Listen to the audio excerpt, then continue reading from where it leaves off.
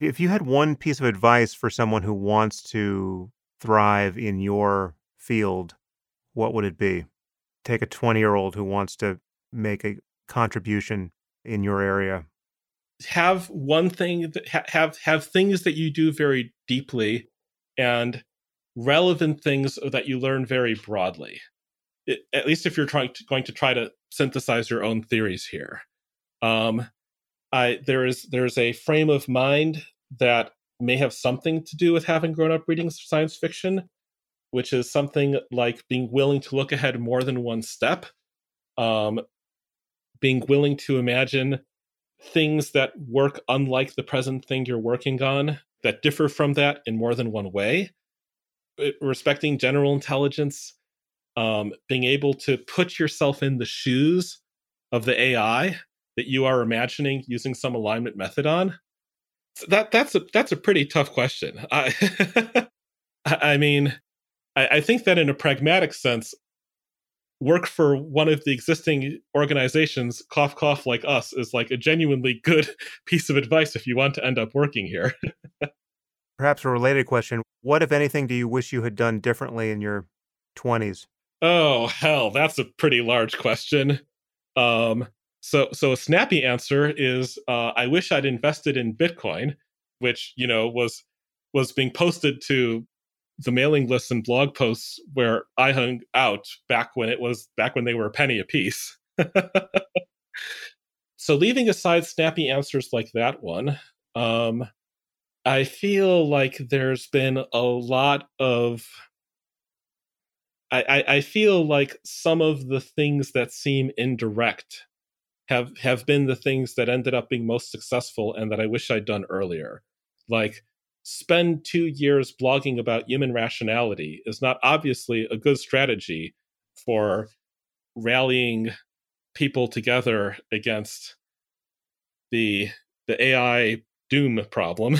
um, but it turns out that if you want that, there's long chains of reasoning involved, and and a lot of people like get off the train at a way that corresponds to like one mistake, like one category of reasoning.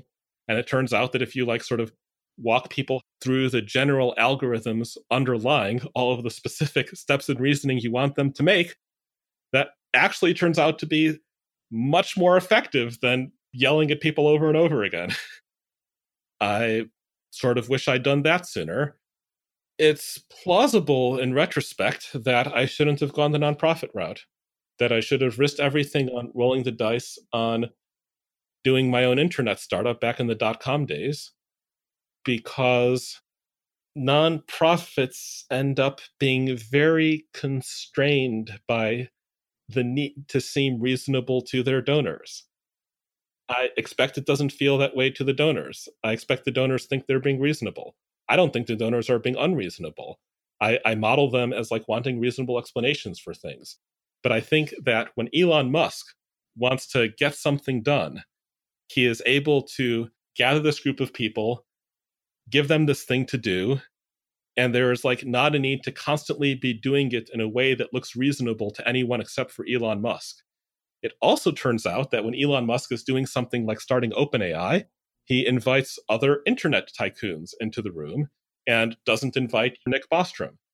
So that's a kind of way that the people who seem to have a bunch of pragmatic power over this issue seem to think. If you're not wealthy, and not just wealthy, if you're like not a startup person, you obviously don't have anything very important to say about whether openness in AI or trying to give an AI to everyone is a good or bad idea. That's just the way a lot of them think. And given that that's the way that things are playing out, maybe I should have rolled everything on the very uncertain chance of being a .com tycoon instead of going the route I did. What about education? Do you feel that having gotten a formal education or, accredited with a PhD would have been worth the hassle for you? Nope. Nope, definitely not. I don't regret that at all.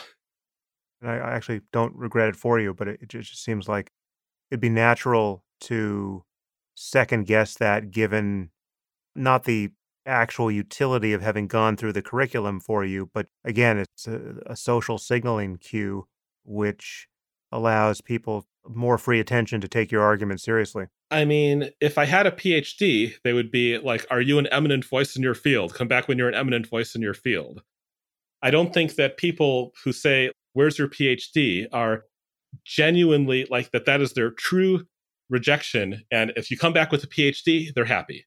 I don't think that's true. I think there's a lot of people with PhDs speaking up now, and that the people who just have PhDs, they hardly get any notice. The notice is to people like Professor Stuart Russell, who have eminent track records that are much harder to build up than just getting a PhD. That's a lifetime of work there. 10 years from now, what do you think you'll regret doing too much of or too little of at this point in your life? If I knew that, I would be doing it differently.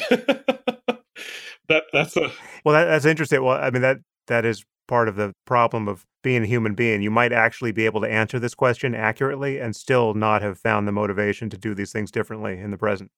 I think that I understand the concept of limited stamina well enough that I would not be beating myself up that hard about being unable to work 16 hours per day like some of my healthier friends.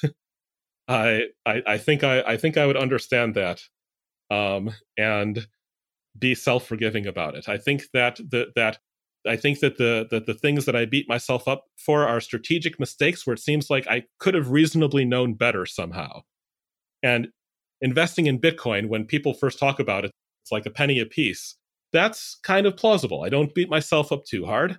I told myself it is not my job to be an investor. It is my job to go off and solve AI alignment technical problems. But my donors, some of my donors are investors. They will invest in crypto. If it takes off, they will donate to us. That actually happened, basically. That reasoning turned out to be basically correct. So I don't blame myself that hard, but there's still, some amount of me that fantasizes about having gotten in at the right time and gotten out at the right time. And I know better, but that's where my mind goes anyway. If I knew that I actually had a realistic option right now that I was going to regret not taking, I would do the thing. I would just do the thing. All right. So the last question, which I'm going to have to close the door to one of your answers because it's all too predictable based on our conversation. But if you could solve just one mystery or problem as a scientist or intellectual, what would it be? And the answer can't be the AI alignment problem. I think that if we were going by the thing that sort of viscerally puzzles me most, it would be the answer to why does anything exist in the first place? And I realize that question is probably not well phrased. The real question I should be asking is probably something like, why do some things exist more than others? But in terms of great question to which I'd most want the answer just for my own curiosity and not for the civilizational reasons, do-gooding reasons, that's the one.